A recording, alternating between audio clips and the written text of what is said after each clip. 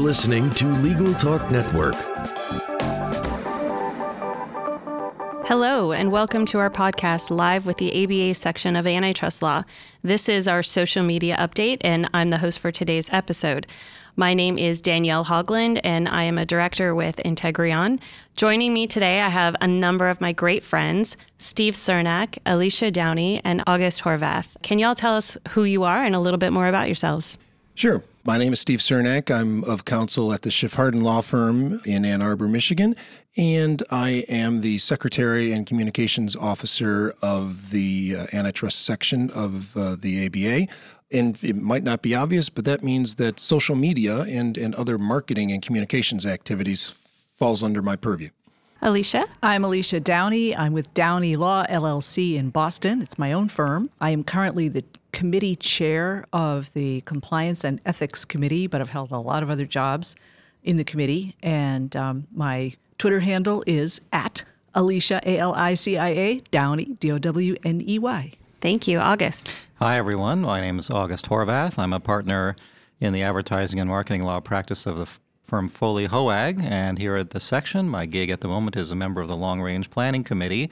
My Twitter handle is at August_Horvath, AUGUST_HORVATH. Happy to be talking to you. Thank you for joining us. Thank you, everybody, for joining us. And I should mention that I am a vice chair on the content committee, and my Twitter handle is at Danny Hogland, DANIHAUGLAND. So we are here today to discuss social media, which is a very broad and topic and something pretty close to my heart because I've been trying to be more active in social media. As a matter of fact, as of this moment, I have 94 Twitter followers, and I really want to get to 100 by the end of the spring meeting. So everybody go out and follow me, please. So this is going to be a roundtable discussion just about what everybody does around social media, what the section's efforts are, and we're going to turn it over to Steve to start us out, talking a little bit about the history of social media within the antitrust section and kind of what we're trying to do today. Thanks, Danielle. Yes, several years ago, one of the chairs of the antitrust section made a concerted effort to get all of at least the leaders of the antitrust section much more involved in social media. And frankly, it was fairly new at the time, and I think there was a lot of resistance. That's not a professional sort of thing to do. I mean, that's Facebook, right? And I don't want to just have a bunch of cat pictures and videos. That's something different than what we do in the antitrust section. But I think what we saw was that there are lots of different forms of social media, and some of them work better than others for these purposes. And we can talk about that a little bit further. But more importantly, this is where people are these days. And so if we the antitrust law section, want to reach our current members or potential members, we have to be active on social media as well. So for me, that meant that I was a chair of a committee at the time, and I was volunteered to become that committee's social media director. I decided to concentrate on LinkedIn because I thought I was told that was the more professional of the social media outlets at the time.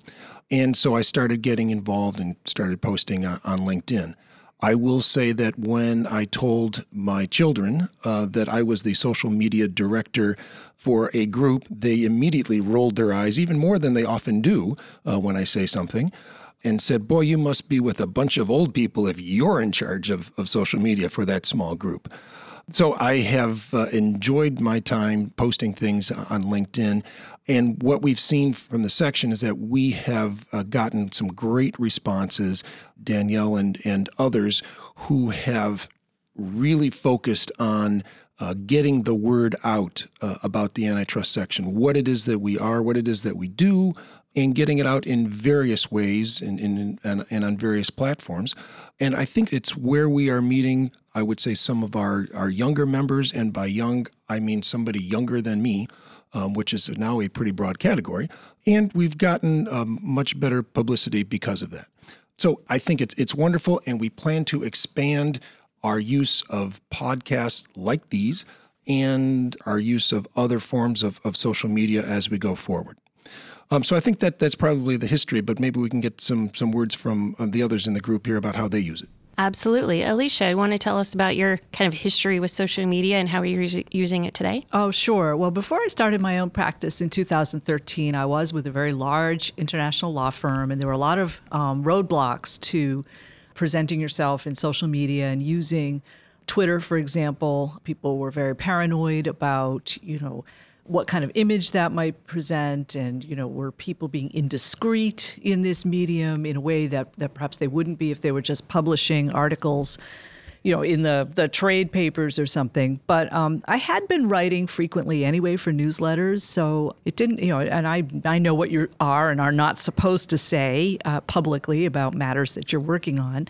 So when I started my own practice, I was free to set my own social media policy, and I wanted to get onto Twitter and use it. I was aware that there were more and more lawyers using it as a way of connecting to each other. It doesn't necessarily mean, that I'm going to be posting constantly with the latest updates, but it's a great information source, and it really has led to some good connections. I've been on Twitter for about 6 years, and I only have a little over 300 followers, which isn't very much, compared to some people. But I know they're real people. They're not just bots. And some of them I've enjoyed meeting face to face at the conferences like this. So kind of comes full circle. For me, it's a way of connecting to real people in real life, not just virtual friendships. I don't use as much LinkedIn. I find that LinkedIn has changed in some ways. It's become a little bit more of a faster running current of information. It's very hard to keep up with the posts. There's just so many more posts I have many more connections on LinkedIn than I do on Twitter. So that really is drinking from a fire hose in terms of both receiving information and feeling as though whatever effort I make in posting something, it's just going to be buried instantaneously. It's hard to get it noticed. Other types of social media, I've not used Facebook for professional in support of my practice. I use Facebook for very narrow, limited personal activities that I do, and family posts, things like that. So I don't see much potential in crossing over there. Instagram, we were talking about the other day. I'm not sure how you could visually represent the experience of working in antitrust, in a way that looks like a scrapbook with hashtags. I'm sure somebody will do it. I just don't know that I'm going to be the one. So for now, my big social media focus has been and probably will continue to be Twitter. Thank you. August.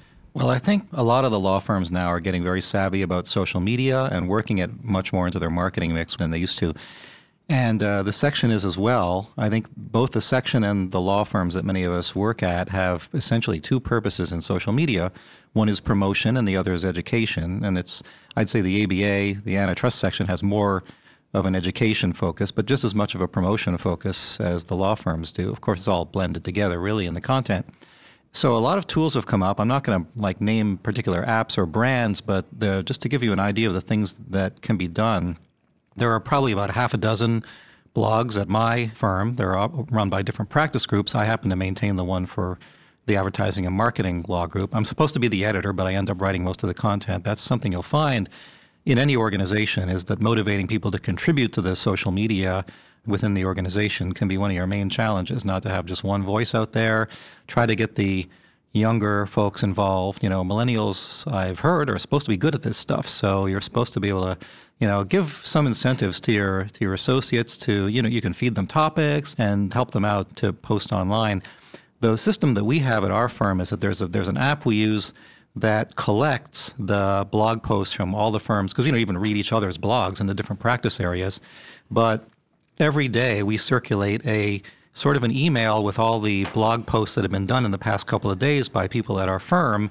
And with the press of one button, you can share them on all your social media accounts. You've got an account on this software that's tied to your Twitter, to your Instagram, to your LinkedIn, to your Facebook, and you can share your colleagues' posts with as many.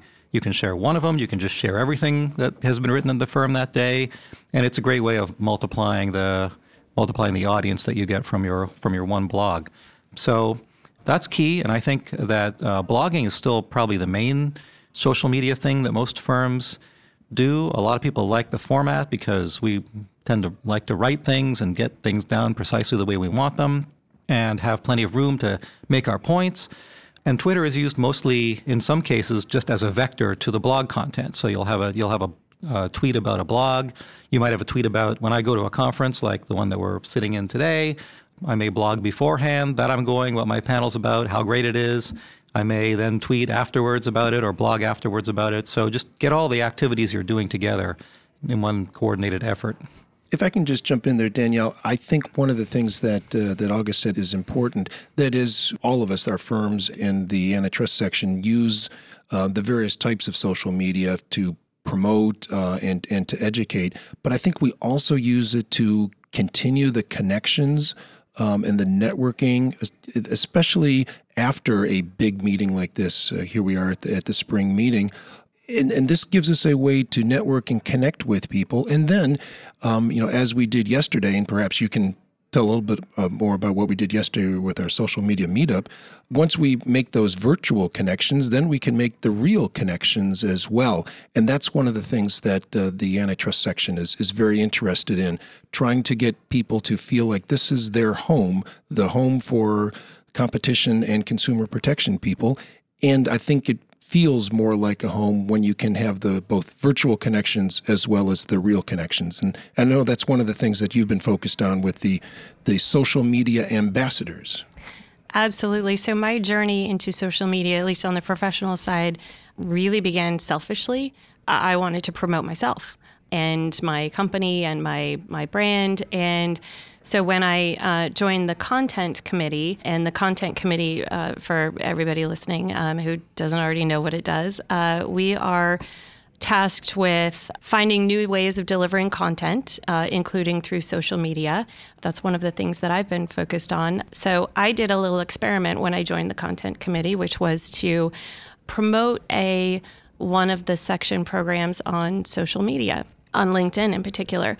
So on LinkedIn, I only have about like 800 friends, followers, whatever you call them on LinkedIn connections. But I noticed when I posted this, I got over 2,000 views. And I thought, well, wait a second, that's actually pretty powerful. And I could use that selfishly to promote myself. But the section can also use it to promote section events and content. And that promotes the content, serves the purpose of the content committee. So I proposed another little experiment with the content committee. Hey, let's get a group of social media ambassadors together.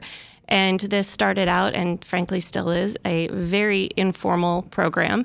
I basically looked around and said, who's active on social media? Do you want to join our social media ambassador program? And that's actually how I met all of you.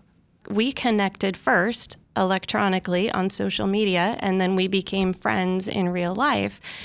And, Steve, to your point just a minute ago, we held a social media ambassador social meetup yesterday, and a group of us came and met in real life. And now we have those connections, and we are friends actually in real life.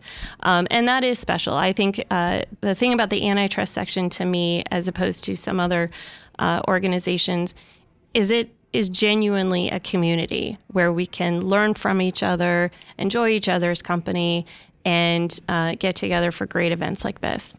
So, August, you had raised earlier an issue about kind of juggling your personal and professional personas. Do you want to go into that a little bit? Yeah, thanks for bringing that up. I think an issue that we have to deal with as people on social media is that we're human beings and normal citizens, and we use social media for a variety of personal things, and it's a when worlds collide kind of situation in that you'll have your professional account perhaps and your personal account. And an experience happened to me earlier today where someone was live tweeting my panel that I was moderating, and they did the work of compiling, searching Twitter and compiling the handles of all the panelists on there, which was very nice. Nice to get that kind of promotion. But I have two Twitter accounts, and one of them is the one that I use to put my professional face forward, and the other one is the one where I use to express insolent political opinions and other sometimes embarrassing, or certainly things that not everybody who's not ideologically aligned with me might like. So naturally, the person doing the live tweet picked that account as the one they would. It does have more followers and more activity, so I don't blame them. It probably came up first, but now I have to live with that as my sort of identification on that panel, and And it's a hazard that you'll face as you go through this. Okay, spring reading brochure suggestion. Put people's correct Twitter handles next to their names and affiliations. That way it's right in the program or in the app, so anybody live tweeting can pick up exactly the right handle as provided by the speaker and go to town. Great idea. It's a fabulous idea. Subrata, are you listening to this podcast? Subrata Bhattacharjee, the program chair, need to make that change for next year.